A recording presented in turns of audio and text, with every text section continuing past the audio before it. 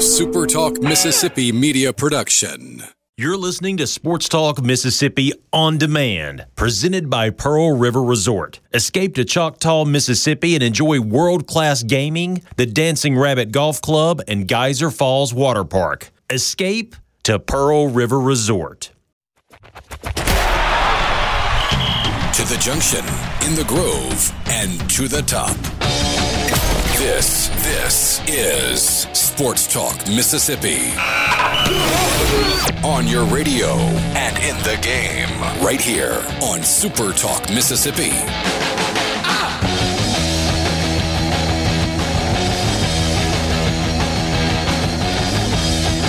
Hey, what's up? Thursday afternoon, Sports Talk Mississippi. Richard Cross, Michael Borky, and Batman with you on this Thursday afternoon. Oh, no, that's Brian Haydad. It's just a Batman t-shirt. You would see that if you were watching on supertalktv.com. We're glad to have you along. Thanks for spending part of your Thursday afternoon with us, wherever you are or however you're listening. The C Spire text line is open. If you would like to be a part of the conversation this afternoon, that's the best way to do it. 601-879-4395. 601-879-4395. Be honest, you know your business deserves better, so get better with a C Spire business internet and phone bundle backed by real support. See how C Spire can power your success today at cspire.com/business. 63 degrees and sunny in Northern California. San Francisco TPC Harding Park, that's where they're playing the 102nd PGA Championship. Brooks Koepka taps in for par to finish his round 4 under. He shoots a 66. That is one off the lead. The leader in the clubhouse right now, Jason Day, with a magnificent 65 in the first round. Golf course not biting too hard today. Very little wind. It's not gray and windy like they had predicted. It has been sunny and spectacular, and the scores have been really good. Jason Day in the lead at 5 under. Scotty Scheffler, Martin Keimer, Xander Schauffele, Bud Cauley, Zach Johnson, Brooks Koepka, and Justin Rose all at 4 under par. Tony Finau is at 3 under par. He shot a 67, as did Kevin Kisner and Daniel Berger and Gary Woodland, and just a bunch of guys. And then the Cat. Borky the Cat has birdied 3 out of the last 4 and is playing really good golf. He is 3 under par, 2 shots off the lead. Tiger Woods playing just his 5th tournament of the season. Yeah, you love to see that. And not to brag, my pick, Daniel Berger. I have not seen many people talk about him going into the week, but since the PGA Tour has returned, he has missed one cut. Every other tournament, a top 10, he has a win and a couple top 5s. And his Sunday scoring is remarkable. So he was my pick. I tweeted it this morning to make sure it was locked in, but good to see my guy with the early positive round. I love the views there. No laying up, pointed it out. We don't get major championships on municipal courses all that often. Right. But I do love the combination of Bay Area trees and foliage and scenery and the marine layer and stuff, and then city buildings in the background. The combination of those two I think is pretty cool. It's really cool. And if you watched any of the coverage on Golf Channel live from the PGA Championship that's been running since Monday, you may have seen kind of the story of Harding Park. This was a wildly popular golf course up through, the 1970s. I mean, some of the all-time greats played at the San Francisco City Championship, which is, I think it's like the longest-running city municipal championship in the United States, over 100 years. But the golf course fell into complete disrepair. And then there was a local group, Sandy, I can't remember his last name, former president of the USGA, along with Charles Schwab putting up some money, and former San Francisco Mayor Willie Brown. They kind of came together and resurrected this. They got the American Express Championship. They hosted a President's Cup in 2009, I think it was. First time, though, a major championship has been held at Harding Park, and it really is a beautiful course. You got cypress trees kind of lining the fairways. It's different. It's not like a in-your-face, difficult bunch of blind shots, bunch of crazy dog legs. It's a pretty straightforward golf course, but it's long, 7,200 yards, and it's playing as a par 70. So it is certainly challenging even for the best players in the world. Oh, yeah, and I love the 250-yard par 3, which I would probably pull a driver for at this point. I mean, I can't really push off my right leg anyway, but love that. I think 66 players, you're talking about number 16, right? The par 3? Yeah. 66 players have played that hole today. It's a par 3. 16 have hit the green. I mean, they're not even into the afternoon wave yet, but that's incredible. Just pretty remarkable numbers. Hey, Dad, you been watching the coverage all morning of the PGA Championship? No. You don't seem as excited about it as we are. No, y'all carry it for me. I have not. I watched a little of the first half of Wolves Olympiacos in the Europa League, but other than that, no. There you go. All right, Borky. So you said you picked Daniel Berger. You did it on Twitter. I made 4 picks last night, and I can prove to you that these are the guy I picked. And I did it kind of based on the odds. So I took Brooks Koepka at plus 850, and I know that's not really going out on a limb there, but he's just played so well in majors, and his game's trending in the right direction. I took Patrick Cantlay at plus 2,000. He goes off this afternoon. That's who I was. Sung J M, who also goes off this afternoon, the South Korean, really talented. He was plus 8,500, and then got Tony Finau at plus 4,500. And Tony Finau sitting at 3 under. So all those are good. Yeah. Significant payouts, too. So I've been playing DraftKings lately. In the absence of the ability to go to the sports book to do my random occasional sports betting, and they haven't really been here to begin with. But my DraftKings lineup is like Brooks and DJ and Daniel Berger. I mean, this app allows you to pick all the best players. It's not even fun. At least you had to think about it for a little while. Tiger makes a bogey on number 8. That is his 17th hole of the day, and so he falls back to 2 under par, 3 shots off the lead. I think they finish the number 9. Isn't number 9 a par 5? I think that's right. So, anyway, we'll see. Sports Talk Mississippi, good to be with you this afternoon, and some fun stuff to get to, some college football stuff. We still do not have an SEC schedule. Do we, hey, Dad? We don't have that, do we? We do not. We have a Southern Miss schedule, though. We do have that, and we're going to have our good friend Luke Johnson joining us in just a little while to talk about the additions and the changes to the Southern Miss football schedule as they have begun practice this week. You remember, we were talking about the NCAA said you can go ahead and start practicing as you would have otherwise. It's the SEC that for its teams, because the season is not beginning until September 26th, they said, yeah, you're not going to start practicing on August 5th or August 7th or whatever it is. Practice can begin on August the 17th. Is that right? I think it's Monday the 17th. Yeah, that is correct. Yep. Yeah, so we're 11 days from the start of camp for Ole Miss and Mississippi State. Southern Miss has started practicing this week, so we'll talk with Luke Johnson about that coming up in just a little while with you this afternoon. We'll keep an eye on what's happening with the golf tournament. But how about Big Ten? Just when we need a little bit of drama, because we haven't had any drama in the last 5 months whatsoever. Jim Harbaugh is the one that provides it for us. He is, I guess, the villain in this story. And Ryan Day coming back strong at the coach from the school up north. You guys see this story? Yeah, and what was originally reported was only half true. So sadly, Ryan Day in this Zoom call did not say, you better hope there's a mercy rule because we're going to hang 100 on you, back to Jim Harbaugh. Unfortunately, that was said to his team in a team meeting after he let them know that Jim Harbaugh snitched on him. So unfortunately, that exchange didn't happen. However, I love this kind of stuff. And Jim Harbaugh's a clown, don't get me wrong. I think this is a joke, and you shouldn't be snitching on Ohio State. What you should do is try to learn how to not get embarrassed by them every year. But we needed a little normal rivalry BS stuff in college football to talk about for once in a few months. All right, so there was a coach's call in the Big Ten, and this story comes from Bucknuts, which is the 24/7 Sports Ohio State website. It's a huge website. Weekly conference call with the coaches on Monday where Ohio State's Ryan Day and Michigan's Jim Harbaugh got into it, according to this report.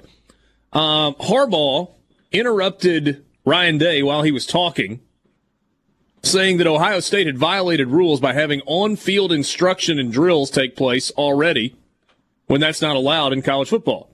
Harbaugh also noted that Ohio State linebackers coach Al Washington was seen in a photo working with linebackers. Ryan Day retorted, "How about I worry about my team and you worry about yours?"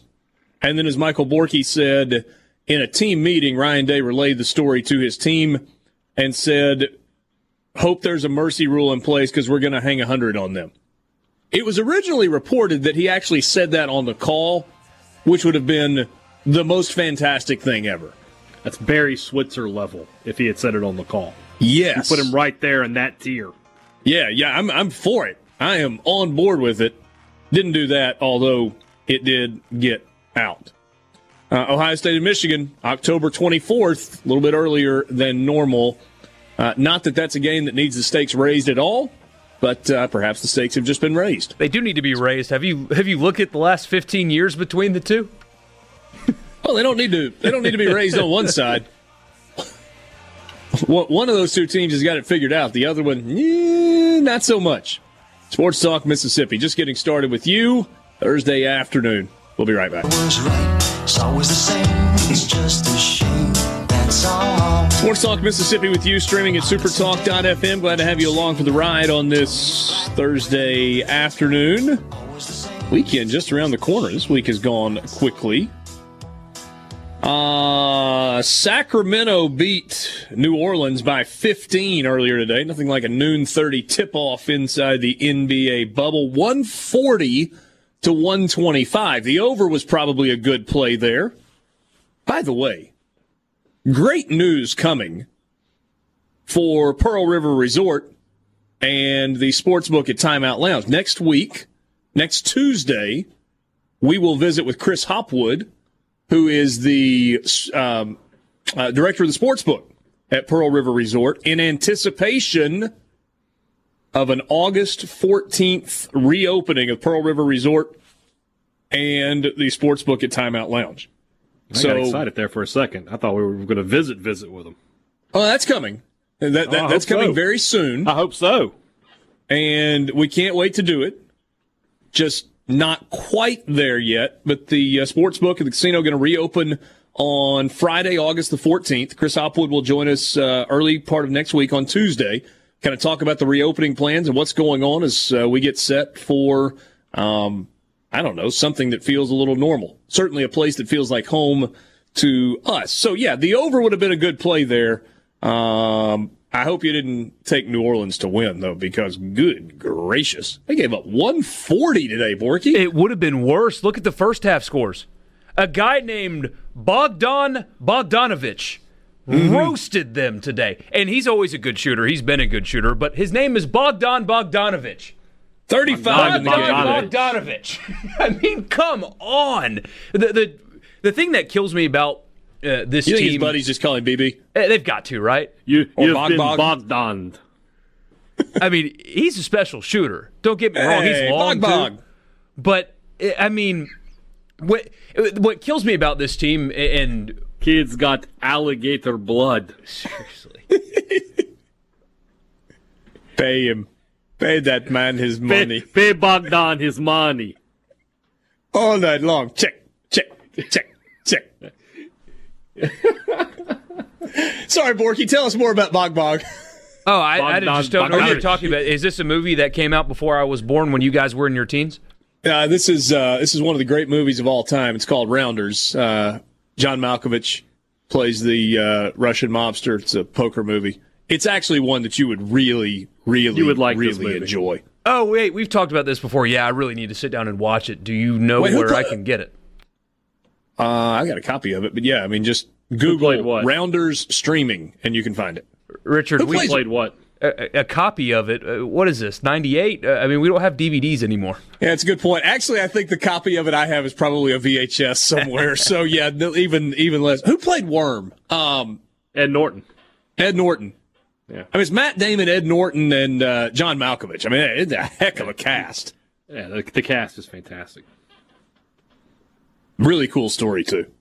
Yeah. Anyway, Bog, and your frustration with the Pelicans? No, it's the same thing over and over. So at least now that they've performed so terribly defensively in the bubble, that it'll spark change at the top. Because it's one thing to have a young team where at times they get confused defensively. Like Jackson Hayes is a rookie, and he only played 1 year of college ball after only playing 1 year as a starter in high school. So when you have complex offensive sets with elite level athletes, he's probably going to get lost and confused at times. I mean, that's going to happen to a rookie. So you'd expect a young team to, screw up on their rotations or not switch the right way. But when you're in an empty arena and there's not only no defensive communication, but it's laziness, the body language is poor, they don't rotate at all defensively, and then the rotations, like substitution rotations, don't make any sense at all. It's just so consistently bad defensively that you've got to stop blaming a young team anymore. There's something wrong schematically with them to give Bogdanovich 9, and one of his misses, he was 6 of 9 from 3. One of them was a half-court heave at the end of the quarter. So in reality, he was really 6 of 8 from 3. When he is constantly the best shooter on that team and one of the better ones in the league, given wide open looks where not only is your point guard that you're about to give a max contract to not closing out whatsoever, but nobody is even trying to get a hand in his face, you've got a real problem, and maybe this will spark change because this happens too much. It happened before coronavirus happened, and it's happening now in the bubble where good shooters are either not scouted correctly, they're not switching on defense, they're not rotating on defense, and they're not closing out on the high-level shooters like Bogdanovich, and you get smoked. It's embarrassing. And then in the postgame, the coach sits up there, oh, no, I don't think it was a lack of effort. We just ran into a team that shot well. Well, why do you think they shot well, Alvin? Why do you think they shot well? It's because Alvin! NBA players, when given open looks, knock down open shots. That's why you ran into a good shooting team today. Because they had open looks all freaking game long.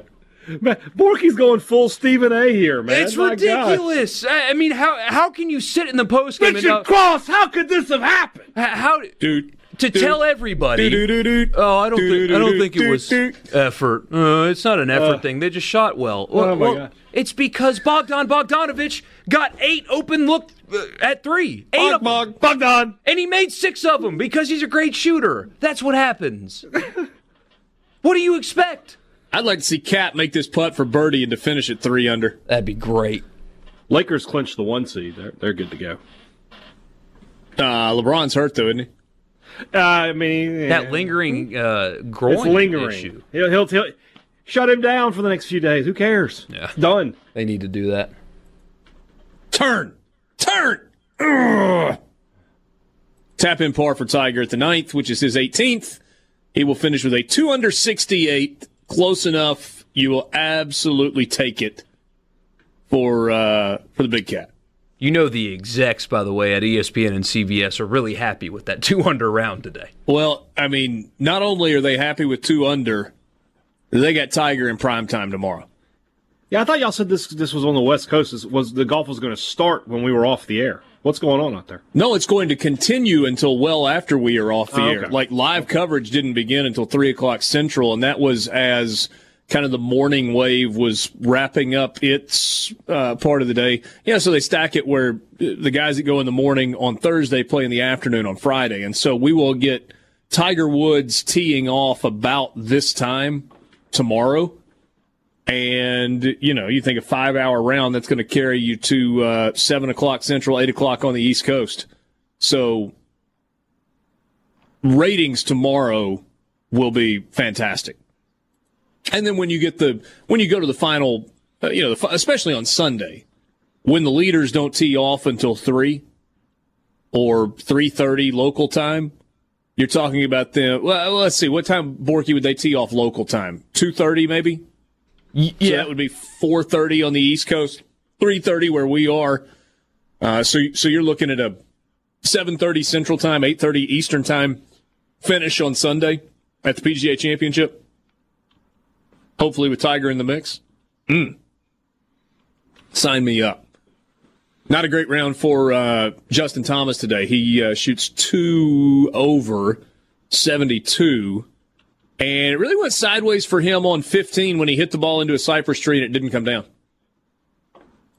Like the cypress tree had a catcher's mitt up there, lost ball in a tree.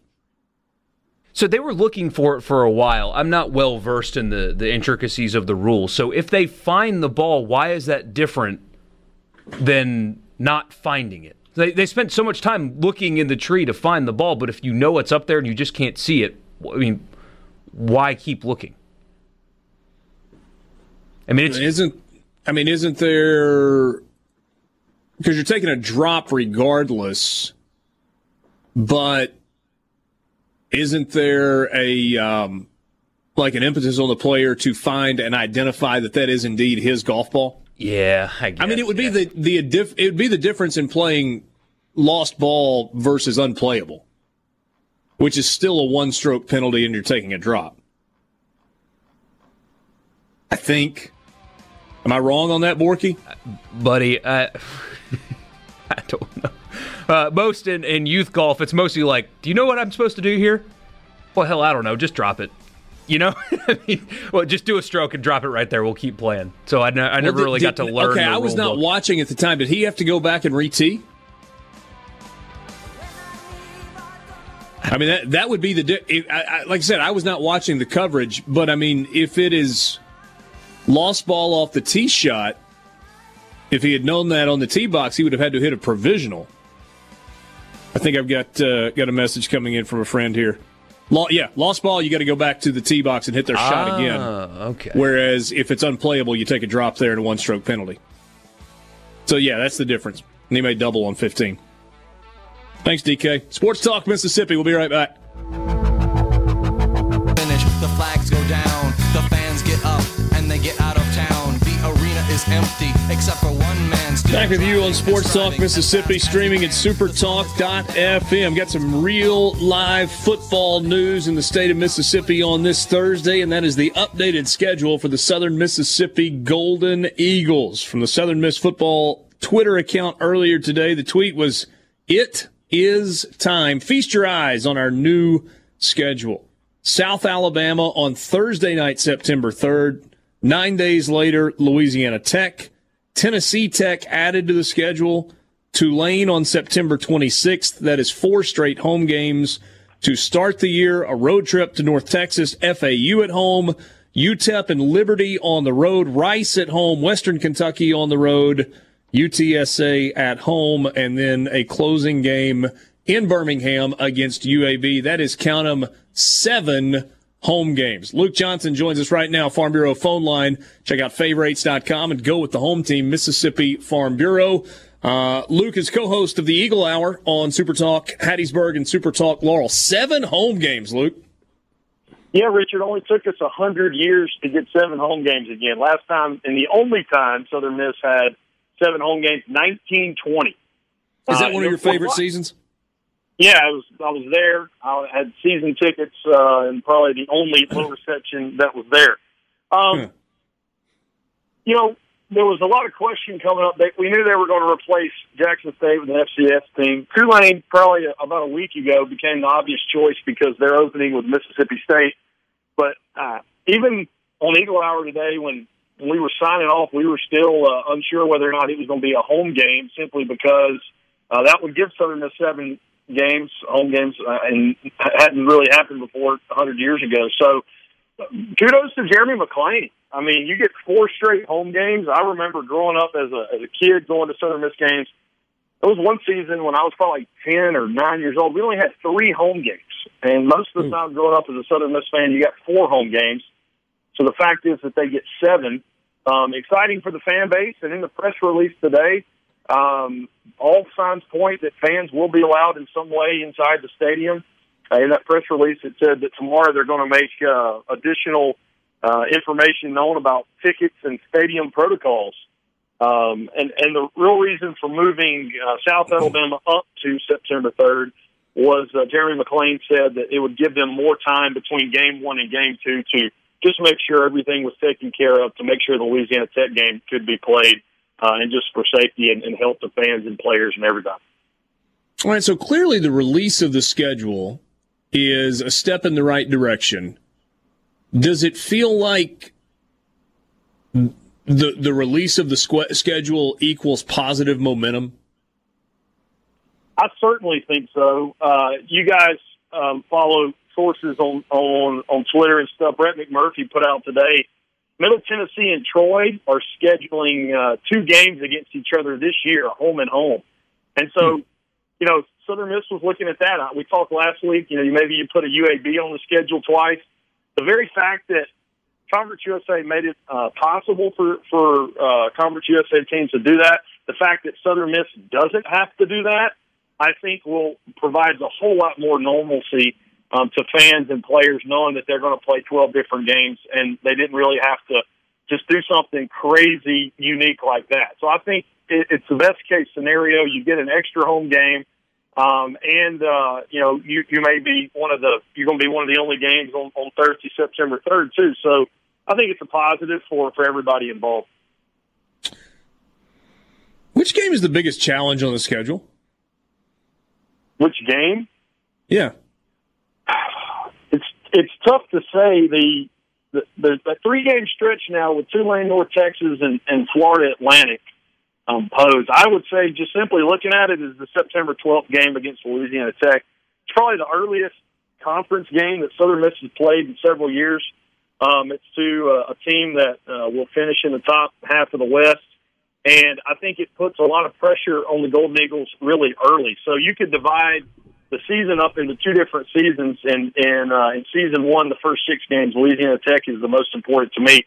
Because if you lose that one, you might lose the West by even losing 1 game. What do you think of the matchup with Liberty? First off, I'm just thankful it's going to happen.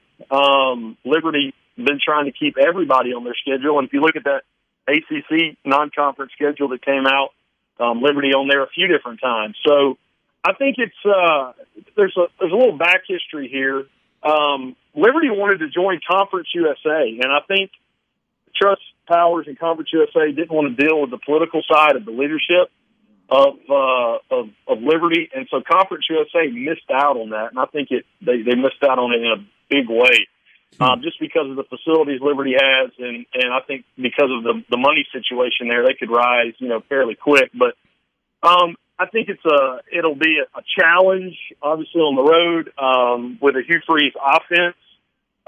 It's a tough road game, and you put that in with all the COVID protocols and what's the travel situation going to look like, even from an administrative standpoint. Flying this year will be more costly just because there's less money to go around. So all things considered, I think it's a pretty difficult game for the Golden Eagles.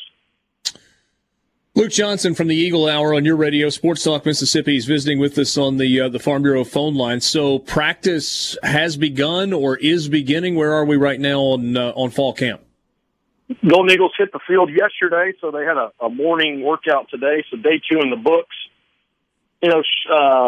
Shorts and jerseys, just light stuff, just some early indications. Looks like Don Ragsdale, who was a junior college transfer out of Hines Community College, he's going to be toting the rock a lot this year. And you might even, you can't really tell too much just after 2 days, but man, things indicate that Frank Gore Jr., appropriately number 21 on the roster, so trying to be like his pops, he might see some work as a true freshman too. This backfield is extremely deep. Travinsky Mosley's back. D. Baker, a real fast, he's a redshirt freshman from Lower Alabama, from the Mobile area, fast kid. Jack Abraham feels, I guess, ahead of the curve on the offense. Matt Kubik was talking the day after practice and really commending Jack on really grasping the offense. And Matt Kubik, obviously, you missed the spring install, the new offense, but doesn't feel like the Golden Eagles are that far behind the 8 ball, and I think he spoke a lot to the senior leadership this summer. Jack and some other guys really leading through those voluntary workouts, and so obviously they wish they could be a little further along with the install, but they don't feel miles behind on the offensive side of the ball with the new offense. What does it look like in terms of protocol? Testing, social distancing, masks, all of those things as they just kind of go through practice and do the day-to-day stuff that has to happen? Yeah, it's just kind of standard everywhere. Temperature checks, coaches, some pictures out of practice with coaches with masks on. By the way, practices are closed the entire year, obviously, for those of us in the media. So they've been a coach and a few guys hop on the Zoom meeting. Jack Duggan, that's idea at Southern Miss, really good at getting all that information out to everybody. So, yeah, the pictures that we've seen, just keeping distancing, keeping temperature checks, and people masking up as best they can. Doesn't feel like that probably bothers Jay Hopson all that much, does it, that there is nobody other than his staff and his team at practice? Based off the extensive information that he gives out in sports interviews, Richard, I think you're exactly right. Yeah. So you need assistant coaches for those Zoom calls, not Jay after they finish up, right? Yeah, I played for Coach Hop. I know him. I love him. He's a football coach, and he literally gives you the X's and the O's, and that's what you're going to get from him. I remember one time JT was doing a live show right outside the field house, and I went upstairs, and Coach Hop graciously came down and talked to JT. We were in a commercial break. JT asked Coach Hopson about the new, roll and tackles where you just grab the ankles and then roll. And he was asking his opinion. Jay Hopson gets JT to stand up and starts showing him how to form tackle right there live on set. It was pretty incredible. But that kind of speaks to the type of dude Jay Hopson is. Yeah. Did he actually take JT to the ground? Because this story just became so much better if that actually happened. It didn't. But Hop, I think he wrapped up on him. I think he brought the hands all the way through and may have even grabbed cloth on the back. So it was pretty good form. That is it's pretty good stuff, no doubt. And this feels like exciting news. I think a good news day for Southern Miss, and doggone, we're pretty close. Inside a month now until Southern Miss opening on a Thursday night. Any guess at all on television for that game? Hasn't been announced yet. You would think they did a lot better job last year with the different options. So, as soon as we find something about that, I'll let you know, but not sure yet on. All right. Luke, thanks for your time, man. Have a great weekend. Bye, guys. You too. Luke Johnson, co-host of the Eagle Hour, Super Talk Mississippi in Hattiesburg and Laurel. Southern Miss schedule looks a little bit different. They added Tulane. That replaces the game against Auburn. They also added Tennessee Tech. That replaces the game against Jackson State. 7 home games this year for the Southern Miss Golden Eagles. We'll wrap up hour number 1 right after this. Got a split finger wrap and his rope pulled way too tight. He's got a lunatic. Disciplinary action in Louisville, Kentucky. Borky, you found the story during the break. What have you got? Yeah, so in case you missed it, we mentioned it briefly the other day about how Louisville football had to shut down their preseason workouts in direct response to a party that was held where 29 Louisville student athletes have tested positive for COVID because they went to this party. Well, it turns out it was hosted or thrown by 3 Louisville soccer players, all of which were kicked off of the team for it. Now, they had previously broken team rules and were punished before COVID happened, so maybe this was the final straw. However, 3 Louisville soccer players kicked off the team because they threw a party that derailed the football workouts. What did I say? And then 3 others. They made an example of. Yeah, there we go. You picked the soccer team. And they suspended 3 others as well. Smart. Don't kick the football guys off. Oh, who did soccer? Get them out of here. You guys are not being suspended for going to the party, but the people that hosted the party, adios. That's a pretty strong statement, but that's kind of where we are right now. I mean, what we saw, Kevin Sumlin dismiss a player or suspend a player from the Arizona team for not following the protocols, and his rationale was, look, if you're not going to do the things that we need you to do to protect our football team, then we can't have you around. We just can't. And I think that makes sense. You know that coaches are talking until they're blue in the face to their team about, look, this is a different year. It's a different time. You've got to behave differently. If football is important to you, we've got to have you make smart decisions. You can't go to parties. You can't not wear a mask. You got to do that wherever you go. Now let's limit going where you don't have to be. Even when you're hanging out with your buds, be smart about it. Guys that are on the team, just be smart about it. No, it's not fun. No, nobody likes it, but that's what you got to do this year. And if you've got players that are just openly and blatantly ignoring that, it's bad enough for a guy to ignore it on their own, right? I'm not wearing a mask. Well, okay, that's one thing. But if that rubs off on teammates to the point where you're trying to kind of pull them down as well, then now you really got a problem. And I would think more than anything, that's what coaches are kind of fighting against is, let's try to avoid bad decisions and let's not let bad decisions become contagious. Because it's going to be hard enough to play this season regardless, right? I mean, even if you're doing everything right, that doesn't mean you're not going to catch COVID-19 somewhere along the way. You're going to test positive for it. But when you're not doing things right, it's just going to make it so much more difficult. And it's worth noting that even though they got off to a rough start in the most recent round of testing, no Major League Baseball player tested positive. So the league got a wake-up call. They started taking things seriously. They also were given babysitters. But on top of that, nobody tested positive. Do the right thing, and the right thing happens to you. Imagine that. Somebody sends us a text message that says getting kicked off the team is garbage. Why is it garbage, though? If you've previously gotten into trouble for breaking team rules, and you're already, whether it's in the doghouse or you just want to say you're already kind of on thin ice, and then you break a rule that leads to dozens 29 of other student athletes coming down with positive tests, what's garbage about kicking those players off the teams? I don't understand. Kind of goes back to what we talk about all the time. You're free to do whatever you want, but you do not have freedom from consequences. Yes, there's nothing inherently illegal about you hosting a party.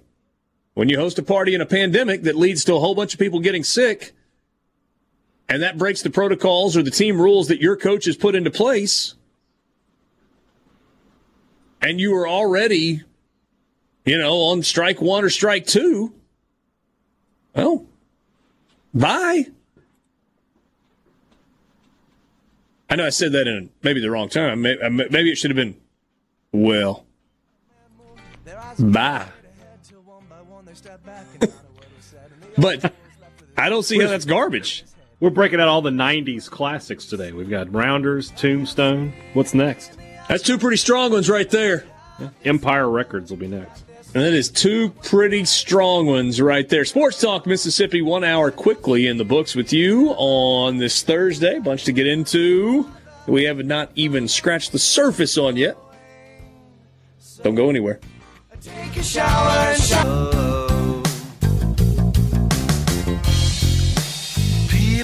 4 o'clock hour with you, Sports Talk Mississippi, streaming at supertalk.fm. Michael Borky, Brian Haydad. I'm Richard Cross. Thanks for being with us. C Spire text line is open, 601-879-4395. 601-879-4395. That's the best way for you to be a part of the show this afternoon. Bull, there's a lot of it in wireless, but C Spire thinks you deserve a plan that's actually what it says. Here's the real deal. The best plan for 1 or 2 lines, $45 each with auto pay and paperless billing. No bull. cspire.com. Or you ask a question about bubble, right? So the NBA bubble has worked quite well. Yeah. 0 positives. The product's been good on the court as well. But couldn't you argue that golf in the PGA Tour has been the biggest success story in sports since the pandemic began? Because if you think about it, there's been no real drama. I mean, their first tournament back, they did do demonstrations, but those were not. When you think about what the PGA Tour did, they were not politically driven. They didn't tie themselves to a political organization. It was a demonstration directly related to George Floyd, how he died, full stop. So there was a pause on the golf course. A siren went off or a horn went off at, I don't remember the exact time, 8:43, 8:43, 8:37, that coincided with the amount of time that there was a knee on the neck of George Floyd. And everybody on the golf course just stopped what they were doing and stood in silence for a minute. Yeah. And that is... And you know what they've done since then? Nothing. In terms of social justicing? Nothing. Nothing. And you know what else has happened? Their television ratings have been off the charts. And that's the thing. Not only have they been off the charts, everybody's were. I mean, even the first couple of NBA games, for some reason, those made headlines at not being good, but they were way up compared to pre-bubble. Now the games and the days after, different story. The PGA Tours not only were up at the beginning when they returned, when they were the only show in town, they have maintained being that high up. Hello? Should I get it? Answer it. Housekeeping! I'll let them get it up front. And even their social justice demonstration was something that the vast majority of people can agree with. It wasn't a political stance. So they avoided drama. There hasn't been any controversy of any kind. They had a handful of positive tests before one tournament, and they handled it extremely well. The players isolated, the caddies that were involved, a couple of caddies tested positive, they isolated, and there hasn't been any kind of positive test or outbreak since then. And then the ratings, like you said, are way, way up. NASCAR, I think, was fine, but they had some controversy. The PGA Tour in golf is the biggest yes, winner. They did. Yeah, just a little. They've been the biggest winner in sports since the pandemic begun. They quickly put on a product. They have put on the quality of play has been very good. They've maintained their bubble-style atmosphere, and they've completely avoided any kind of political controversy. No other sport can say all of those things at once. Look, here's the other thing. So yeah, you pointed out there were some positives at the beginning. Not a bunch, but a few. Caddies. You had a couple of guys that sat out a couple of weeks because somebody close to them had tested positive. But think about this. Major League Baseball can't work. They're flying from city to city. Okay, they're doing the private plane, the charter plane for a bunch of guys that are flying place to place. But not everybody's doing that. You got a bunch of guys taking private planes from a course to their home, to the next course, whatever. They have played golf in Fort Worth, Hilton Head, South Carolina, Cromwell, Connecticut, Detroit, Michigan, 2 weeks right outside of Columbus, Ohio, Minneapolis, Minnesota, Memphis, Tennessee, separate field tournament or alternate field tournament happening at Lake Tahoe. And now they're in San Francisco. This is the 10th tournament back. And they've literally crossed the country. And it's working. And it's working exceptionally well. A lot of credit goes to the PGA Tour. Now, they've done it exclusively without fans, but here's the thing. Yes, there are no fans there. You don't have the hundreds of volunteers at each tour stop that you have, but you can't have a golf tournament without people there. You have cameramen, you have announcers, you have tournament officials, you've got maintenance staff. There are people there. Now, TPC at Hardy Park, instead of there being 35 to 40,000 people on the golf course, there are a couple of hundred. But it's still a couple of hundred in addition to the players and their caddies. But that's still 500 people on the property.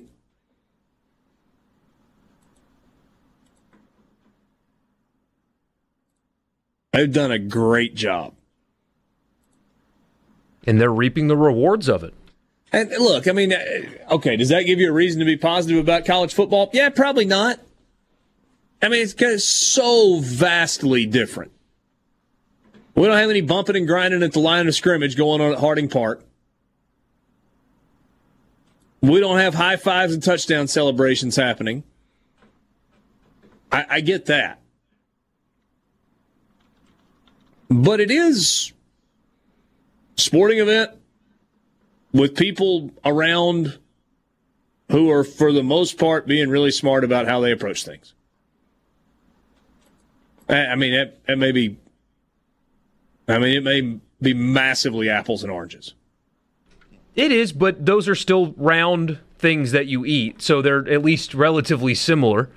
I mean, it's not like it's been the same guys going from stop to stop either.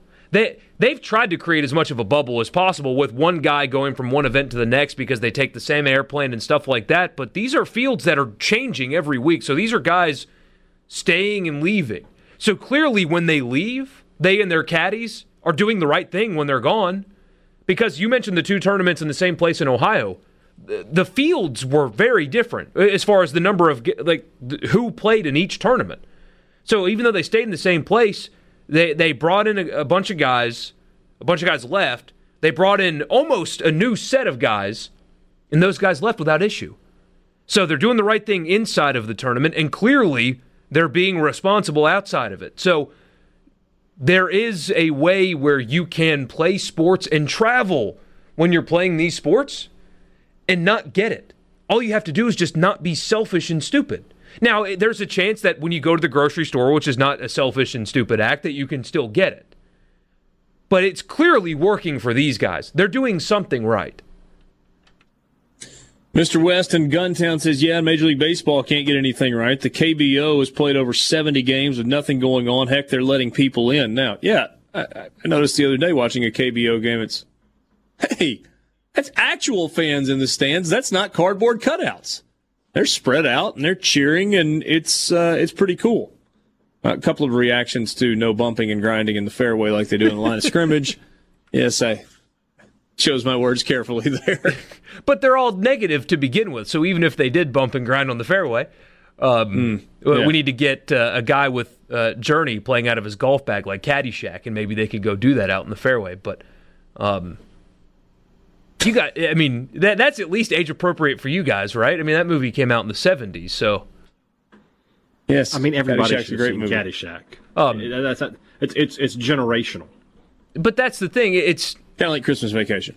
Even if they did, sure, it wouldn't matter because they don't have it. That's why basketball is a physical sport. They're sweating and breathing on each other and whatnot in a climate-controlled room where that's been a problem with spread, apparently. It's harder to spread it outside than inside. But since they're all negative, nobody's spreading it to anybody.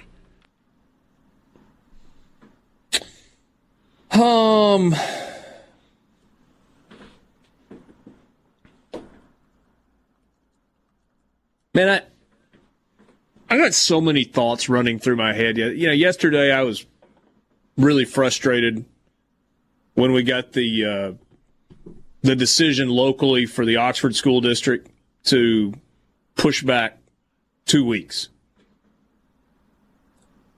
And so I got all this stuff spinning around in my head and it's like everywhere I look, there are two sides to everything, right? I mean, well, maybe you're doing this from a safety standpoint, or but things are happening. Life's happening in certain places. Life's happening on the PGA Tour. Mr. West a second ago said Major League Baseball can't get anything right, and yet they kind of have. They've survived 2 team-wide outbreaks. Miami Marlins have added 16 new players to their roster and won their first 2 games back. Cardinals are about to get going again. They avoided shutting the league down completely. Was it a bumpy road? Yeah. Are there teams in Major League Baseball that are playing their 13th game of the year today, while another team's playing their 6th? Yes.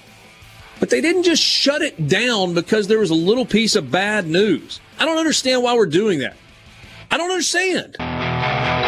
Brooks Koepka in his post-round press conference said, feel good, playing good.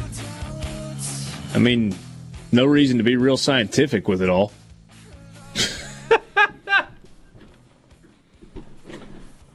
I mean, it's like he wakes up in the morning thinking, how am I going to get Bryson today? Man, he just... I can't... I like Brooks. I like watching him play. He's a great player. I can't decide, though, if what I think about this manufactured chip that he has on his shoulder. I mean, he will take like some one-off comment that Brandel Chambly says on the Golf Channel and use it as motivation for 6 months. I don't think he does. Oh, you think? I think there are two things that motivate him. Number one, major championship trophies, and number two, money. And maybe that's even reversed. Maybe it's money won and major championships too. But major championships pay more than the other tournaments. And I have it on good authority that his Nike contract is incentive-laden and has kind of a multiplier effect in it. And so when he wins a major, that deal gets a little bit sweeter and a little bit sweeter.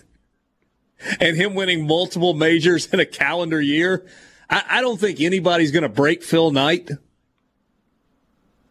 But Bryson's giving it a go. So I think the rest is just for show. It's like to entertain himself, Borky. I think he likes taking shots at people. I think he likes digging at people. And he wants to tell you, not really that close of friends with Dustin Johnson.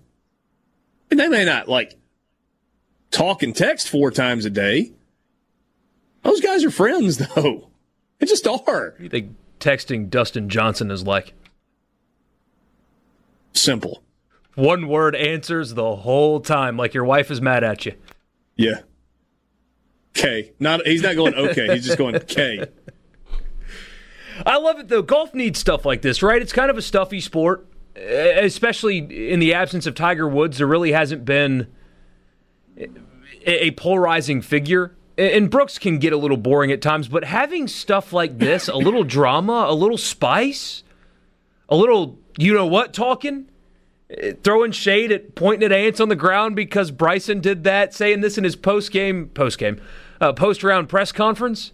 The sport needs a little bit of juice, a little spice, and stuff like this brings it to it. It sounds superficial because, well, the sport should be all you need, but, man, a little rivalry between the beefed-up nerd who hits bombs but also has meltdowns and the steady major champion who's also beefed up himself that acts like he doesn't care and has this model girlfriend where they post pictures on Instagram, like racy pictures on Instagram. This is all good for the sport. It attracts a young... Hey, Dad just went from paying zero attention to racy pictures, sitting up, turning around in his chair. It's like, racy pictures? Racy pictures on Instagram? What? This Instagram you speak of, who is it I need to be following? What's the name? Brooks Koepka. But the thing is, though... I don't want to see racy pictures of him. Jenna Sims is actually, I think, who you're looking for. Well, you'll find her, too. I didn't remember her name. She is a super talent, though, at finding the camera. It's amazing. So, in Memphis, he hit the tee shot in the water on 18, so he loses the tournament. And somehow, some way, she found herself in front of the camera after Brooks is walking off the green after he blew. Hey, can I tell you a little secret? She doesn't find the camera. The camera finds her. Yeah, but yes, it does. No. Let me tell you how these camera operators work. Let me tell you. I'm just telling you. I'm sure there's an element to it. A bunch of those people through the years, and it is not an accident. But there are other wags out there, wives and girlfriends out there that golf term there would be. I need to say this nicely. That a camera guy would want to follow more. And they don't, though. That's where I'm coming from, is she gets more camera time when there are others that would also be prone to that kind of camera time. I hear you tiptoeing around there, bud. I'm trying. I'm trying to be as nice as possible. Hey, let me switch to something that could really get us into trouble. Oh, yes. It is with great trepidation that I bring this topic up, but I don't really think it's that controversial, although I think we're going to find controversy in it at all. So the website's up where you can look at all the different submissions for the new state flag. Yeah. And we mentioned earlier in the week you had the, as Haydad likes to term it, the urination simulation in JPEG form on a flag with "In God We Trust" in rainbow letters up in the top left-hand corner. Have you guys seen the Great River flag design? You seen this? I saw it this morning, and even though nobody's asking me, although maybe they should, that's a winner. So, hey, Dad, it's a navy blue background with a white crest. It's a crest with a single star above the crest, and then it's got "In God We Trust" below it. There's a website called GreatRiverFlag.com, so they do a pretty good job of like laying it out and showing all the different symbolism pieces and all that it stands for and what the different parts of the flag mean. But then they have mocked up just the crest design and put it on the football helmets of Southern Miss, Mississippi State, and Ole Miss. And you want to talk about a sharp, simple, well put together design. I'm not necessarily advocating for this. I mean, we're going to get some options to vote on in November when this comes around. And I will 100% keep an open mind between now and then. But if that is the option that the Flag Commission ultimately settles on to put on the ballot, by the way, I didn't say that well. We're not going to get multiple options. We are going to get a proposal from the Flag Commission, and it'll either get 50% plus one vote or it won't, and will therefore be adopted as the new state flag, or it won't.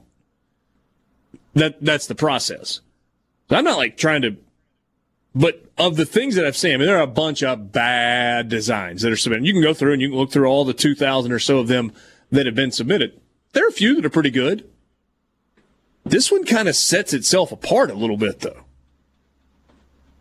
It stands out, and it's also simple at the same time. Those are the best state flags, man, are the ones that, at least to me, are the ones that are unique in their design, yet very simple. Very few colors, very few shapes, just a very simple flag. South Carolina, Colorado, Arizona.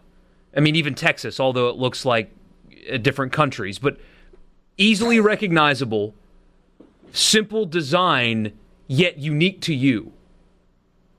And I think this one hits everything. Well, and I'm thinking about what that logo would look on the front of a golf hat or of just a baseball cap.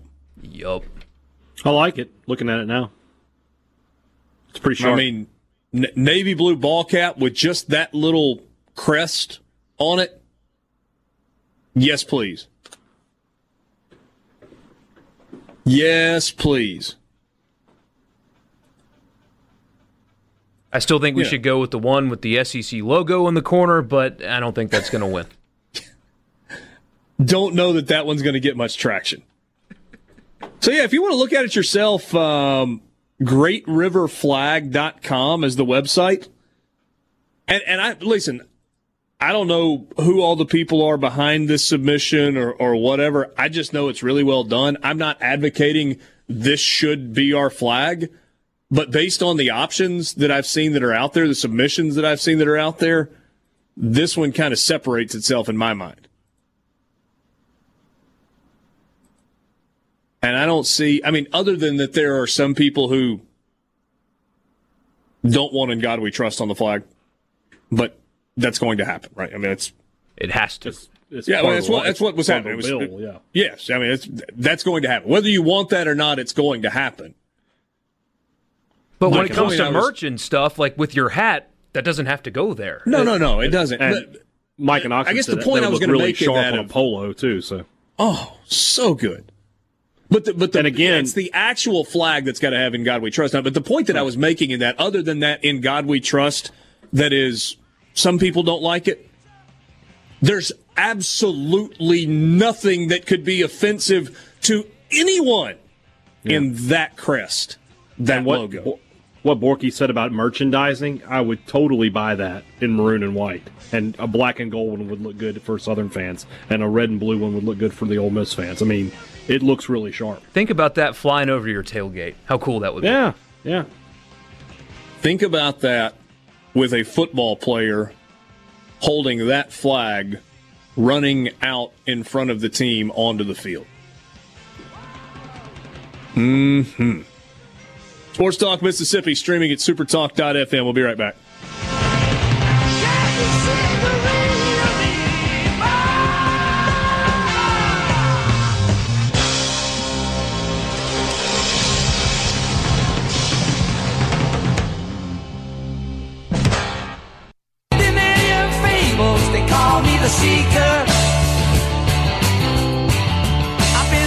Sports Talk Mississippi with you, streaming at supertalk.fm. Glad to have you along on this Thursday afternoon. Richard Cross, Michael Borky, and Brian Haydad. Luke Johnson joined us earlier on the Farm Bureau phone line. Southern Miss added a couple of games to its schedule, and they are going to start things in less than a month. As we stand right now, they are going to play on Thursday, September 3rd, against South Alabama to start the year. I said earlier this week that it felt like we were hanging on by a thread. Pick your analogy. If you prefer, balancing a marble on the edge of a knife or whatever, you get the idea. But man, just a little bit of good news can go a long way, and that felt like some good news for Southern Miss today. I don't think that Jeremy McClain would have been scrambling, trying to move heaven and earth in the last week to add a couple of games on the schedule and then release the schedule if they didn't have the anticipation they were going to play. Help me out here. Why is it that, at least as of today, the Conference USA, and with all due respect, does not have the financial resources of the SEC, is confident enough to schedule 12 games where the SEC is only scheduling 10? What is the reason for that? Do they anticipate some cancellations, and so they schedule 12 hoping they get 10? Or why are they going to 12 when the SEC is not? I don't know. I mean, maybe you got too many smart people in one place. Maybe there's compromise that has to be going on because different people look at the situation in different ways. Maybe there are fewer people in Conference USA that are scared of their own shadow. Maybe at the Conference USA level, they're not as concerned about some of the things that are being put out there in terms of united fronts and demands from players because they know those players don't have the same platform is not the right word. Power? Far less leverage in the Conference USA than leverage the SEC. Leverage may be the right word. Maybe leverage is the right word.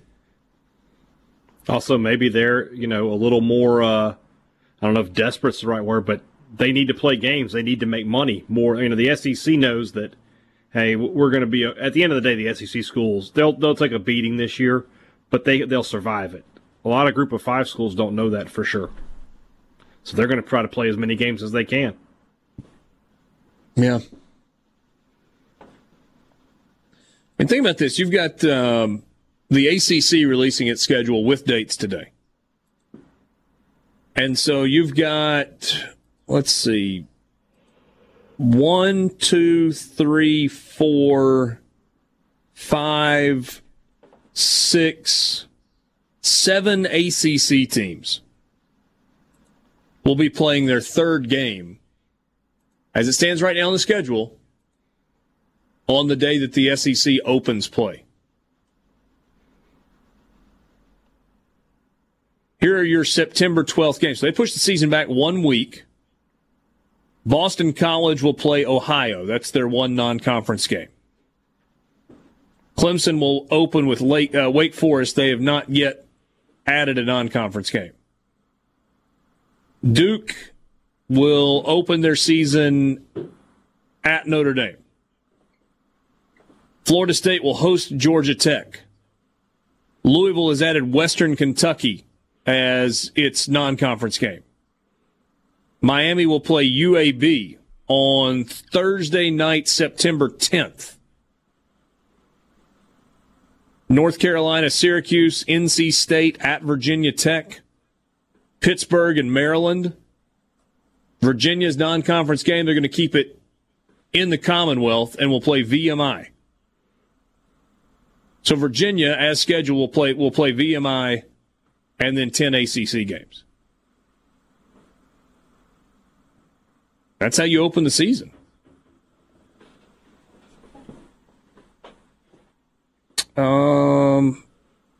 Everybody kind of looks to Notre Dame's schedule.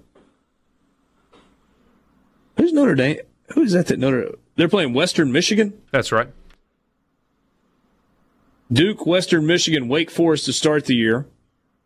Then an open date. Then it's Florida State, Louisville, Pittsburgh, Georgia Tech, Clemson, Boston College. Open date, North Carolina, and that's on a Friday, and Syracuse. It is entirely possible we get Notre Dame in the ACC championship this year. With one loss to Clemson? With that one loss to Clemson. Now, Clemson will play Wake Forest, yet to be announced non-conference opponent in week 2. They'll have an open date, then they really get rolling. Virginia, Miami, both at home, at Georgia Tech. Syracuse and Boston College at home. And then 3 of their final 4 games are on the road. At Notre Dame, open date, at Florida State, Pittsburgh, and then Virginia Tech on the road on December 5th.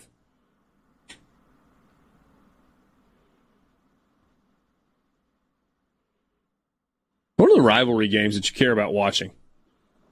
Virginia Tech, week 2. Is that game played at the end of the year, usually? It is. Okay. I'm not completely up to date on my ACC rivalries. Yeah, they don't have many. North Carolina Duke is on November 7th. North Carolina State's usually earlier in the season, though, isn't it? Or is that the one that's at the end? I don't know. Miami, Florida State, also week 3. That's usually early, though. Yeah. It is. It's a league that's really lacking in rivalry games, just in general. Well, that may be why the whole SEC, ACC thing is such a big deal, because those are legit rivalry games. They don't have them in their conference. Florida State might be the best rivalry there. And then, Clemson, South Carolina, and Georgia Tech. Within the conference, yeah. They wanted Florida State Miami to become a national rivalry, but the 2 programs have just fallen off. Clemson, Florida State, not really.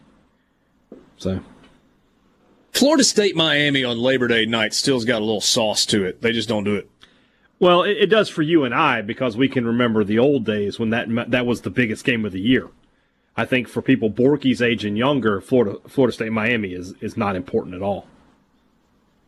Aside from the 3 consecutive years of missed field goals to end the game, yeah. On the wide right, yeah. Yeah. There was a good 10 years where that game was a top 5 matchup every year. Oh, absolutely there was. Yeah. And I guess that was even though the programs have fallen off a little bit, if you pit those 2 teams against each other on Monday, Labor Day night to open the season, I think there are enough people that do remember that, hey, Dad, that are like, hey, I'm in for that. I agree with that, but at the same time, it's college football, man. You put whoever you want out there, and you'll get people watching. So that game doesn't do anything for it. Like if I said pick one game to be on Labor Day night, year in, year out. So a season opener? Yeah, season opener. Closing out the opening weekend. That's a good question. in terms of a game, because you want a game that's going to happen every year. We don't want one of these one-offs that, it's Alabama, USC this year, and then it's LSU, Oregon State next year. I don't know. That's a good question. I'd have to think about that. I'd put Florida State, Miami on the list for sure. Was it you had Virginia Tech, Florida State one year? Yeah. Florida State has been kind of a mainstay in. Yeah, they play on Labor Day. Yeah. Yeah. Played Ole Miss on Labor Day, obviously. Yes, I remember it well. Boy, you want to talk about a game that had a range of emotions. Talk about a game that Haydad didn't see the second half of. Well, no, brother. I watched every minute of it. Oh, I thought you mailed it in early on that one and found out the next morning. No, I had some friends that mailed it in our group text, and I just remember waking up and one of them was like, "Are you guys telling the truth? Yeah. Did they really win?" I was like, "Yes." Thought DeAndre Francois was going to be a star, and he just just couldn't stay healthy. I thought he was going to die that night. I mean, he got just drilled a couple of times. Yeah. Popped up and made some big old throws down the stretch. But didn't he have 2 consecutive years of pretty debilitating injuries, if I'm remembering correctly? I think you're right, yeah. That was the game where who was the cornerback for Ole Miss? Number 5. Kendarius Webster. Ken Webster. Yeah. And he ultimately came back. He was never the same, though. They walked into that year thinking that he was locked down, put him on an island, we'll play 10 on 10. And then he went down. Sports Talk Mississippi, streaming at supertalk.fm. We'll be right back.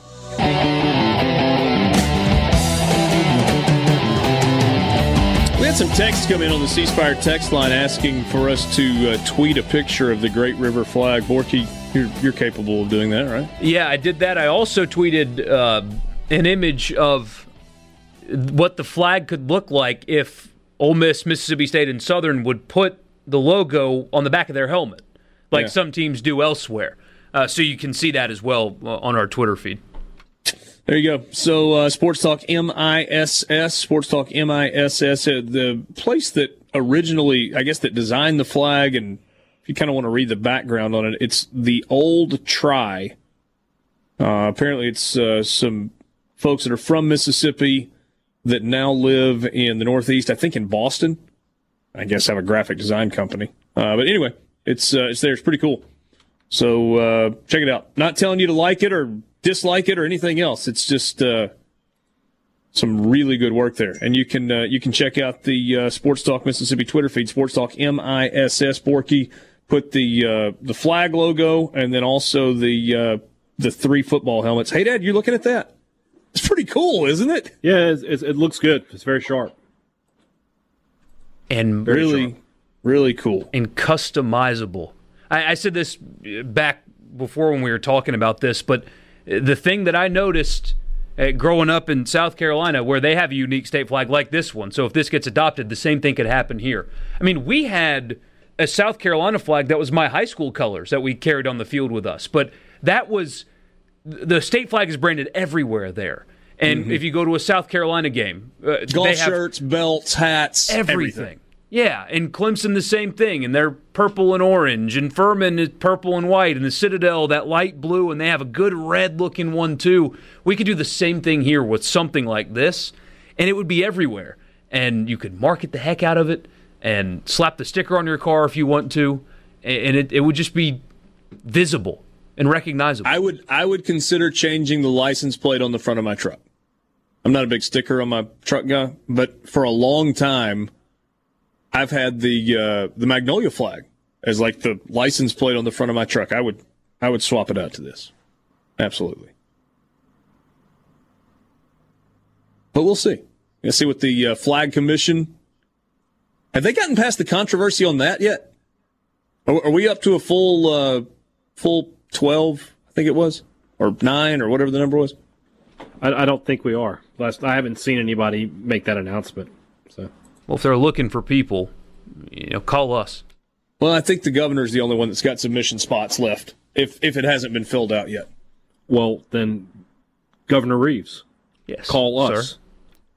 We know you like football. You mentioned at your press conference about the mask mandate that you're doing it because you love football so much. Well, why not have your 3 statewide football voices?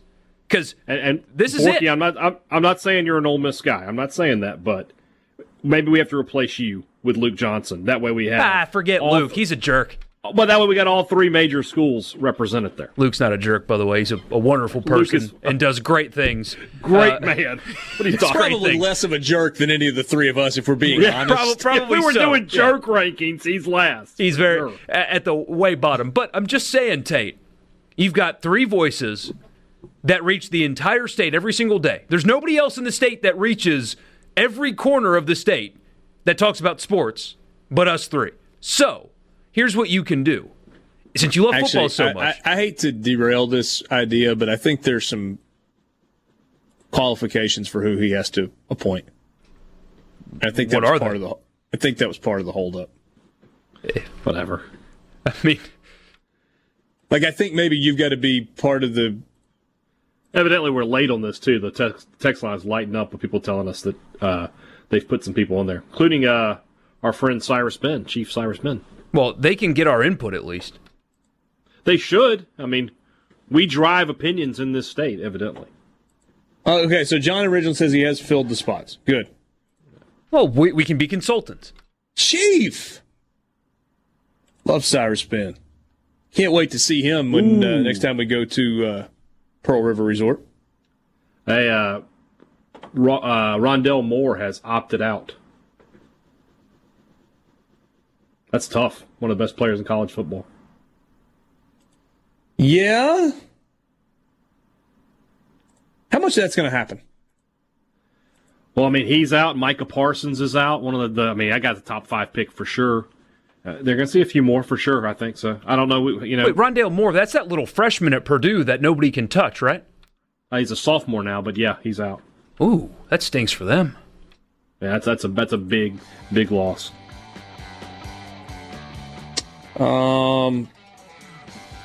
So is he draft eligible?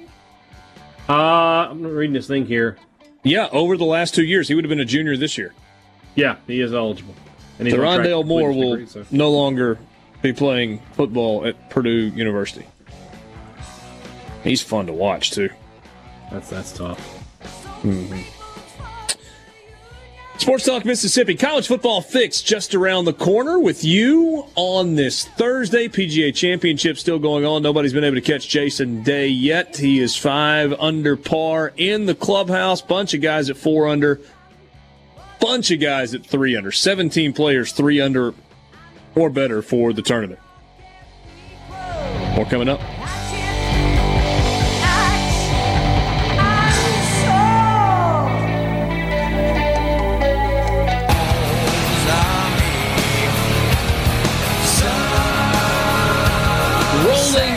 To the 5 o'clock hour with you, just like Tiger Woods rolling in 150 feet of putts in his opening round at the 102nd PGA Championship in San Francisco at Harding Park. Maybe that was a stretch. Just trying to give it a go. Tie it all together there. Sports Talk Mississippi. Richard Cross, Michael Borky, Brian Haydad. Thank you for being with us on this Thursday. Want to be part of the show? C-Spire text line 601-879-4395. 601-879-4395. That's the best way for you to connect with us. Spence, I know you're still out there. I'm sorry I haven't called you by name in a couple of weeks, according to you. Sorry that I've hurt your feelings. We love you. Don't go anywhere, buddy. Don't go anywhere. Want more fast and less furious? Switch to Gigabit, C-Spire Fiber, and see what the real internet looks like. No data caps, no long-term contracts, no cancellation fees. Learn more at cspire.com/fiber. Let's get to the college football fix.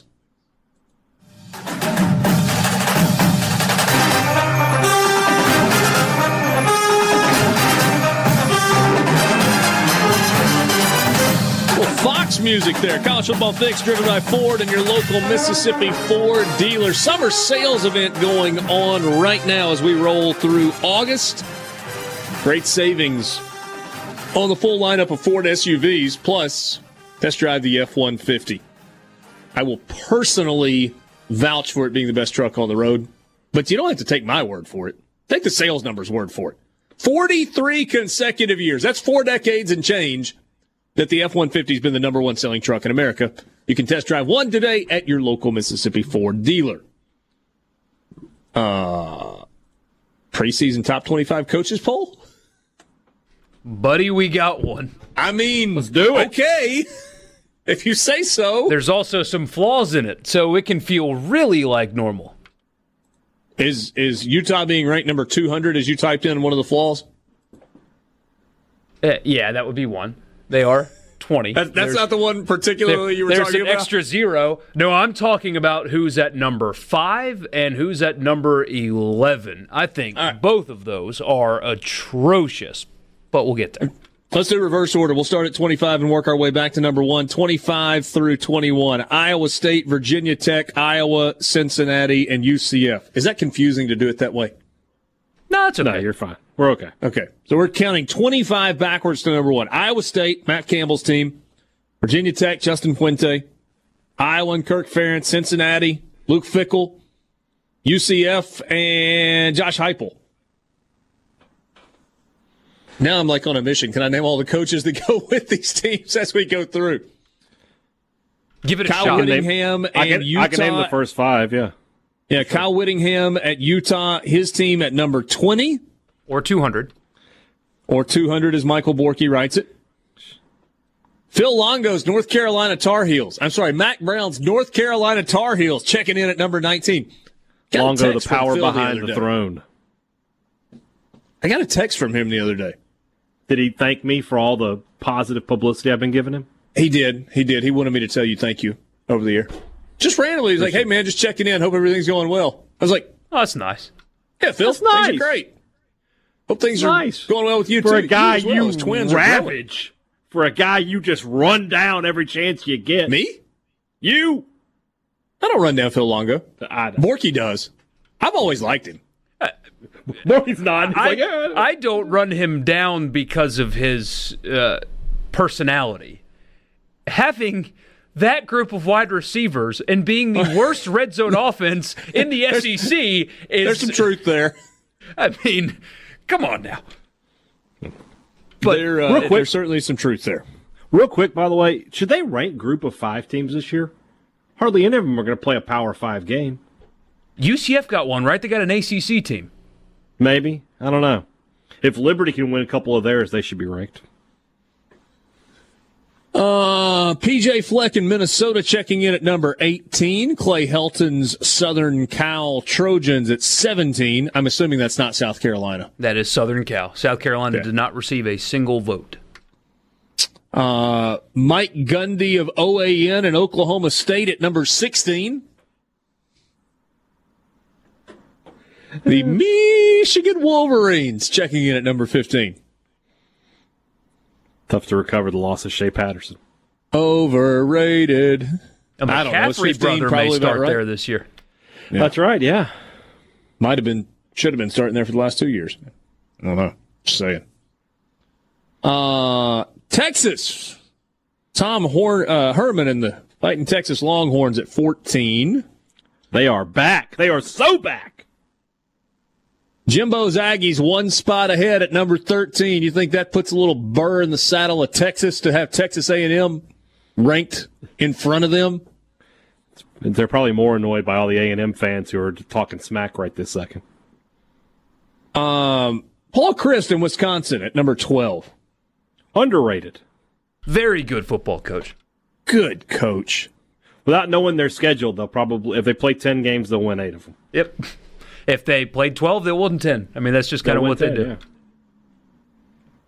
That'd be a fun program to cheer for. Consistency. I love cheese. I mean, I'm sure there were some Wisconsin fans like, why can't we take the next step? We're winning 10 a year. Yeah. You've been to like 5 Rose Bowls in the last 15 years. They would have been in the playoffs, I think, twice, but they just couldn't win the Big Ten championship game. So I mean, you're on the precipice. Ohio State, right? Right, but you're on the precipice. You got to keep getting into those situations. Eventually, you will break through. Auburn and the Gus Bus checking in at number 11. They've lost almost everything. What justifies them being 11th in the country? It's just painful. It's just painful to watch. You know they're going to lose 4. Well, I guess maybe not 4 this year because of the way the schedule works. But come on. So you think Auburn now goes 8-2? I guess we need to wait and see the schedule. Wasn't that supposed to come out? I mean, Will Muschamp said it was coming out yesterday. I know they'll lose 3 right off the top of my head. Alabama, Georgia, and LSU. Notre Dame at number 10. Wake up the echoes, Brian Kelly. Borky's favorite coach. Mario Cristobal's Oregon Ducks at number 9. That's a dark horse to go undefeated. Remember when the Pac-12 announced their list of demands, one of the key players that supported that list of demands was the offensive lineman from Oregon, who is an NFL first-round draft pick?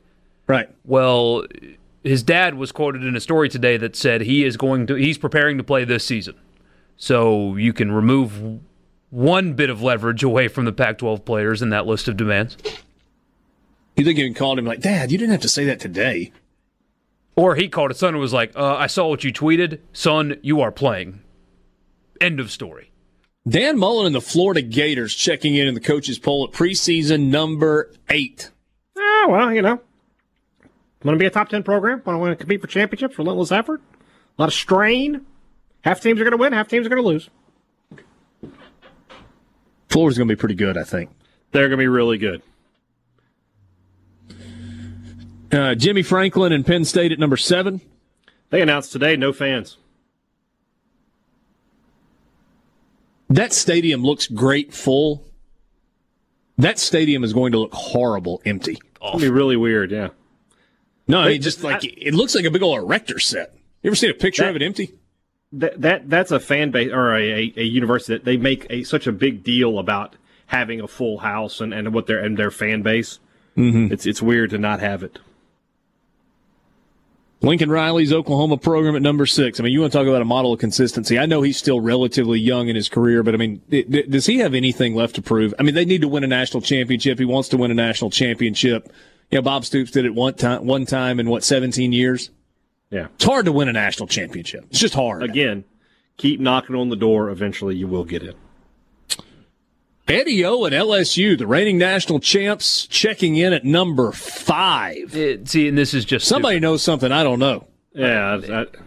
And preseason polls throw a bone to last year's national champion or previously good team. I get that. But how can you objectively... That roster's pretty dang talented. It is. That's how. Ton of talent, but... completely unproven. If they were entirely. If they were 9th, I don't think we'd be saying anything. But 5th that's high. I mean, Kirby and Georgia at 4. Alabama at 3. Underrated. Ohio State at 2. Clemson, your preseason number 1. Once again. I think the bigger issue would have been if I could not have named all 25 coaches in the preseason top 25. We probably would have had an issue then. So there it is, preseason top 25 coaches poll. Now let's just have a season. Sports Talk Mississippi. We'll be right back.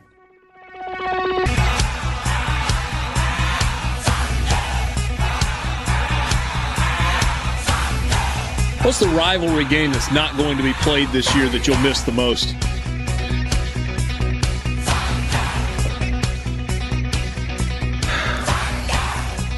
I'll tell you mine. The Holy War. We don't get BYU Utah to open the season this year, but should have guessed that one, yeah. BYU will open the 2020 season in a nationally televised game on ESPN against the Naval Academy on Labor Day, Monday, September 7th at Navy Marine Corps Memorial Stadium in Annapolis, Maryland. 7 o'clock Central kickoff. Go Cougs or go America? America, always. America. Well, I mean, I was kidding. No Holy War is a travesty. Seriously, which one are you most disappointed by? I mean, everything's so conference rivalries are still going to exist. So maybe Florida State would have liked. I was getting like a little bit of a whiff. Well, yeah, exactly. Well, I was getting a little bit of a whiff of Mullen dominated Florida Florida State, and now Norvell is there, and I was wondering if that was going to be how it was in the Egg Bowl, where he dominated the first few years, then Hugh Freeze showed up. I was wondering if we could get a little bit of that. You cheer against Dan Mullen, no? I don't cheer against him, but I just see him for what he is, an outstanding football coach who does not recruit well enough to win championships. It's changing. It's not. Florida's recruiting better than they have. Are they recruiting better than Georgia? Are they recruiting better than Georgia? No. You said he doesn't recruit well enough to win a national championship. I mean, the jury's still out on that in Florida. You got to out recruit the other teams in your division. If he's going to be at a talent disadvantage every year to Georgia, I'm going to disagree with you. You don't have to out recruit them, but you've got to be recruiting at basically the same level. Hold on one second. I just want to see something. I'm pretty sure I'm right on this too. There has been some attrition. He has signed 2 top 10 classes back to back. Yeah, the first class though, he lost like half of it. Yeah, it was a mess. But I mean, that was year one. You generally give guys a break in year one, don't you? I mean, Florida has the 11th rated class in the country right now, but they have 23 commitments. So I mean, there's a reason for that. Georgia has 11 commitments, and they're 15th. So Georgia's average star rating per player is 93.4. Florida's is 89.2. So what that says is when Georgia gets to 22, 23 commitments, they're going to be in the top 2 or 3. Right. And you could certainly far be it from me to be the guy defending Dan Mullen. I just don't think you're such a homer for Mullen. Gosh. I mean, look, I guess the point that I'm making is if Florida recruits, over a 4-year cycle, a 4-year window, at an average of 6 to 10 in the national rankings, and Georgia recruits at an average of 3 to 7 in the national rankings, or 3 to 5 in the national rankings over a 4-year period, I don't think there's that much of a talent difference. I think you've now got rosters that are comparable in terms of talent. Well, we'll see. Maybe I'm wrong. I don't think Dan Mullen will ever win an SEC championship at Florida. You don't think he'll win an SEC championship? No, because if he gets past, first off, he has to play Georgia and LSU every year. Those are 2 teams that are going to out-recruit him. And then if he does get there, he's going to have to play Alabama. He's never beaten Saban. He's only been close to him once. Mike in Oxford says Saban couldn't recruit to Starkville. We get another message that says, my goodness, hey, Dad, he was recruiting to Starkville. What's your point? The point. Well, you're saying that he's not a good recruiter, and they're saying he's not a good he's recruiter. Recruiting to Florida now, not to Starkville. Well, then why is he not getting top 2 or 3 classes like Georgia and Alabama are, and LSU? He's not a good recruiter. He would tell you that. Has he put together a staff that is now the? No. He's got the same guys working for him down there that he had in Starkville. Hevesy, Gonzalez, Knox, all the guys who were not good recruiters in Starkville, they're not good recruiters in Gainesville. Quinn says, look at the defense he left behind in Starkville. Yeah. Oh, yeah. But, I mean, Montez Sweat wasn't that highly recruited. Errol Thompson wasn't that highly recruited. Abram wasn't that highly recruited. Simmons was, but, for the most part, those were there were a lot of diamonds on the rough that he hit on there. Now, guy's a great evaluator, great developer of talent, but he's never going to get a ton of 5-star guys. Better coach, Kirby Smart or Dan Mullen? Dan Mullen. That gap is pretty wide, I think, too. Yes. But Mullen also has the problem of he's just, in big games, he tightens up so much sometimes. He just, for whatever reason. Either that or he wears shorts. Yeah, he does do that. Oh, here's one that says, hey, Dad, I love you. I'm a Bulldog, but Mullen was the best coach we've had in our history. No one will ever win a national championship at Mississippi State in football. Did I send that text? I might as well have. Who said otherwise? Mullen is the best coach in Mississippi State history. Mississippi State will never win a national championship in football. You're not telling me anything there, buddy. Somebody says the holy war should be Notre Dame and BYU. What about Liberty? Let's throw them into the mix. I think we're talking about different religions there. That's kind of the thing. Is it's Mormon v. Mormon when BYU and Utah get together. Anyway, C-Smart text line 601-879-4395. Quinn says recruiting has everything to do with talent evaluation. I don't know that anybody necessarily disagrees with that. He does point out that Justin Jefferson was a 2-star player coming out of high school. Pretty good pedigree. That's sort of inaccurate, but what do you mean? Jefferson was he not a 2-star? No, he was a 2-star. I think on Scout as they were going out of business. He was a consensus 3-star on 24/7. Hold on a second. Did Bryson DeChambeau just broke his driver on purpose? No, he hit a golf ball and his driver had snapped off. Gotta lay off the juice, man. Why do I find that so funny? Because what Brooks is going to tweet later, that's why? Adam Schefter getting in on the action. Don't see this often. DeChambeau actually just broke his driver in the middle of the PGA Championship. He's got a smile on his face about it. Because that's just a torque thing. Or somebody in the equipment bus really failed him. One way or the other. I mean, he's swinging 130 miles an hour, 135 miles an hour, something like that. I don't think that's probably not what Cobra Golf wanted to see. Man, happen. When you said that at first, I was hoping that like he hit his club on his bag or something and broke it that way. Wouldn't that have been awesome? Yeah, that would have been great. Yeah. 3 woods from now on. Golf writers are having a heyday with this, by the way.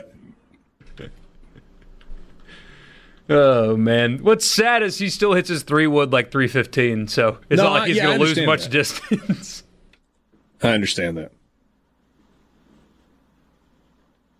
That's fantastic. Yeah, Brooks will have fun with that, won't he? Oh, you know it. Brett McMurphy trying to be topical. Bryson DeChambeau's driver has opted out of the first round. Justin Jefferson was a 3-star according to 24/7. According to Rivals, he was a 2-star. Who uses Rivals? He's a 3 on 24/7. It's not like they nailed that one either.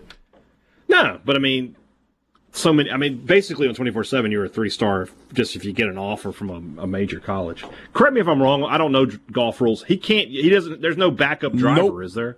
You can't go get a driver out of the clubhouse and be like, "Hey, sell me a driver real quick." He can add one after the round before his bag tomorrow, but he is down to 13 clubs. That's tough. Will asks if it's bad for his image. There's a camera on him right now. I wonder if that's frustrating him.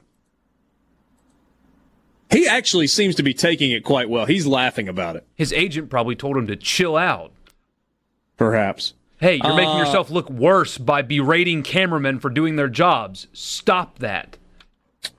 6 minutes left. Bucks up 1 on Miami, 107-106. That's a big comeback. They were down big at the half. Sacramento beat New Orleans by 15. Phoenix beat Indiana by 15, 114-99. Clippers and the Mavericks tonight. Portland and Denver. Big game for Portland. Yep. And Lake Show is playing Houston without LeBron tonight. Portland's going to be in a point where they pass Memphis, man. I mean, that. And Phoenix, I'm not saying, like, David Brandt said, he's like, I'm not saying they're going to make the playoffs, but I'm interested. Suddenly, that young roster that's filled with, like, high-level lottery picks because they've sucked for so long is now really talented and good. Rockies up a couple on San Francisco in the bottom of the 8th, 6-4. Angels up 6-1 on Seattle, headed to the bottom of the 9th. After an inning, Phillies up 3-zip on the Yankees. Cleveland with an early 1-0 lead on Cincinnati. St. Louis still not playing tonight. Sports Talk Mississippi, streaming at supertalk.fm. We will be right back.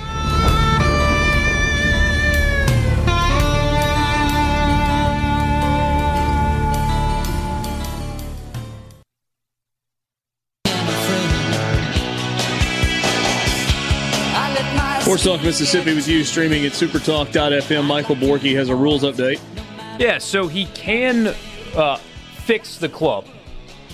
It's a part of the modernization of golf's rules. So under the new rule, a player is allowed to keep using or replace or repair, that's a key thing, not replace, or repair any club damage during the round, no matter what the damage was, or even if the player damaged it in anger. So you could break it over your bag and keep using that club if you can fix it. But you cannot replace a damaged club except when it's damaged during the round by an outside influence or natural forces or by someone other than the player or his caddy. So I don't have the audio on, obviously, because we're on the air right now, but I bet that Bryson is arguing that that was an outside influence that damaged the club, and so he's going to get a full replacement.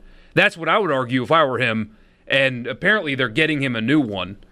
So that's his stance, is that it was an outside influence. What outside influence would that be? A protein shake?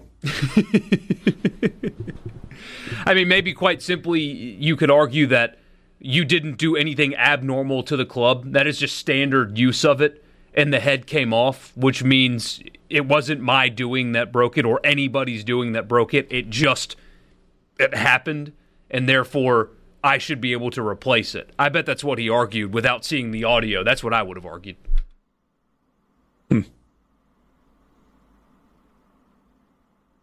That makes sense, right? Especially at this level, too. I mean, you've got these equipment trucks that all the players have access to. If they hit a tree root or something and they break off a shaft... No, actually, I disagree with you. I think Bryson DeChambeau should have to unearth with his mighty Hulk-like strength a tree root and use that to hit golf balls off the tee on long par 4s and 5s. I'm not sure they're going to let him swap it out. Again, I'm watching with no audio as well. So we get a text here. According to the rules official, a local rule says it can be replaced. So there it is. Okay. So he's got a new driver. I hope it's set up to the exact same specifications and went through a spritz test. If not... He's putting together a good round right now, by the way. He's got 2 birdies and 5 pars so far. 2 under through 7. Bryson DeChambeau. Wearing a Tam O'Shanter lid. Remember when it felt like Major League Baseball players were kind of playing fast and easy with the COVID rules? No more. Somebody got serious at Major League Baseball's offices. And I'm talking about got serious. New guidelines released by Major League Baseball. Here's what they're requiring. They're being referred to as revised protocols.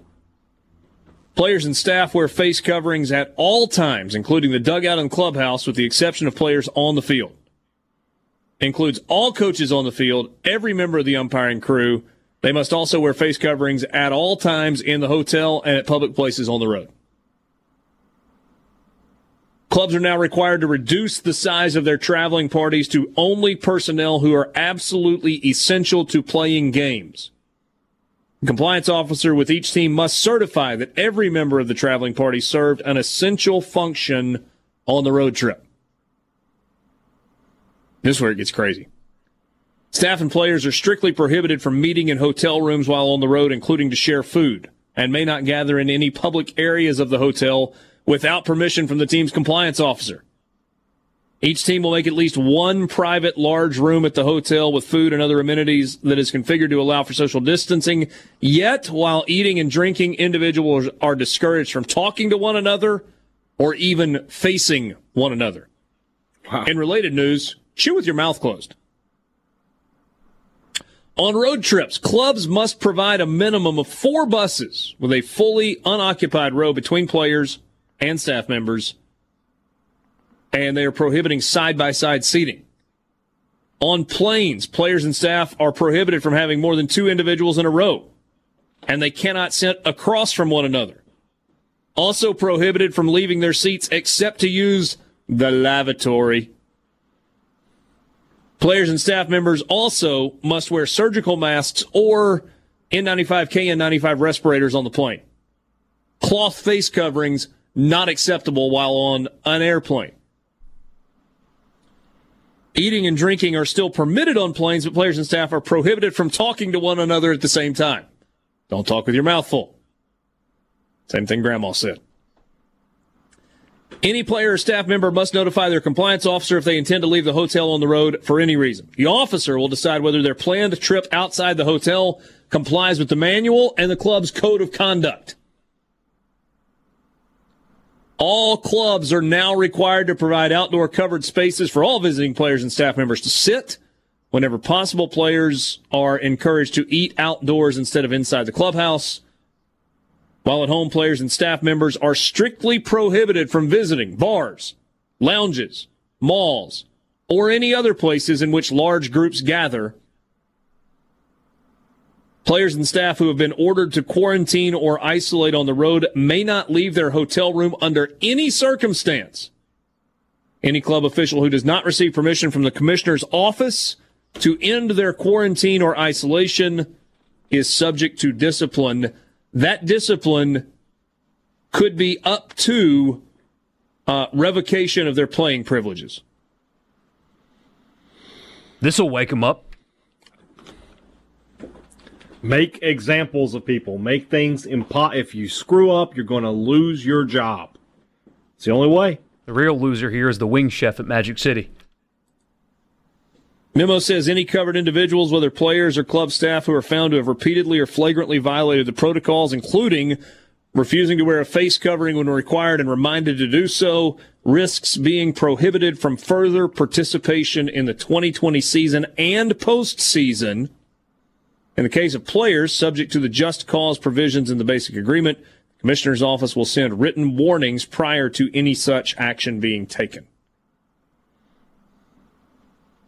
You know what? They may get the whole season in. Seriously. Pretty serious wake-up call with the Marlins and the Cardinals. You'll see the same thing in the NFL, too. I mean, it's not ideal, of course, and we've got one individual that just loves to remind us every day that football is not going to happen this year. And God bless you for living the way that you do. But, I mean, when you read through all this, and you've seen what baseball's done lately, where no negatives, or no positives, in the last round of testing, if we get this strict, I mean, maybe it will work out. Maybe we will have a full football season with some interruptions and stuff and a bumpy road. But if this is what it takes, I feel confident that they're actually going to get something done here. If you tell a college football player that they'll be kicked out of the university, if not for contracting the virus, but if they do things the wrong way, they're going to do things the right way, I think. And the ones that don't, did you really want them on the team anyway? Because they're obviously not smart enough to figure it out.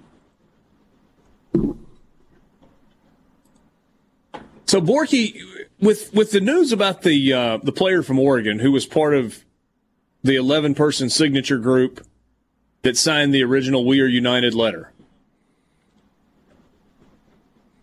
is that the first sign of backpedaling from the players? It might be. I mean, that would be my first guess, is that it wasn't as well received as they thought. And from the beginning, I thought that it was very odd that there was only a handful of players that publicly mentioned this in any way, that Larry Scott's response was to only 11 players, whereas the Big Ten, in their list of demands, They referenced a number, and that number may be far-fetched, but at least they said... They referenced 1,000 players. Yeah, so maybe that's inaccurate, but you also saw players from across the Big Ten publicly say, hey, we're in on this. So I from the beginning, I thought, maybe this Pac-12 boycott list of demands is being overblown with how many people are actually involved. Because I saw an Arizona player, for example, I don't even know who the kid is, doesn't matter. He said, I want to be a part of it, but I've got to play football. I've got to stay in school, and I got to play ball. So I would like to support my guys, but I got to play. And I have a feeling that when it came down to it, when it's, hey, you're not going to play this year if you're with us, a lot of guys decided, you know what, I want to stay in school and I want to play ball. and good luck. I'll support you, but I'll do it wearing my uniform.